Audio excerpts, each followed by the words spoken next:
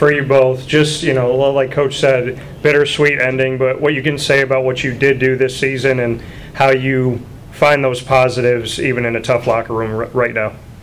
I would say it's hard to be happy with what we did this year with the day we just had. So I would say I just need 24 hours to get over that, and then I'll be able to tell you guys how I'm feeling about the whole year. So that's how I'm feeling. Being a part of the previous season, I'm unbelievably proud of this program and the turnaround. Obviously, there's still something that we need to do as players, and bring it together so we can finish these games in the fourth quarter. Because that's the difference playing in national championship.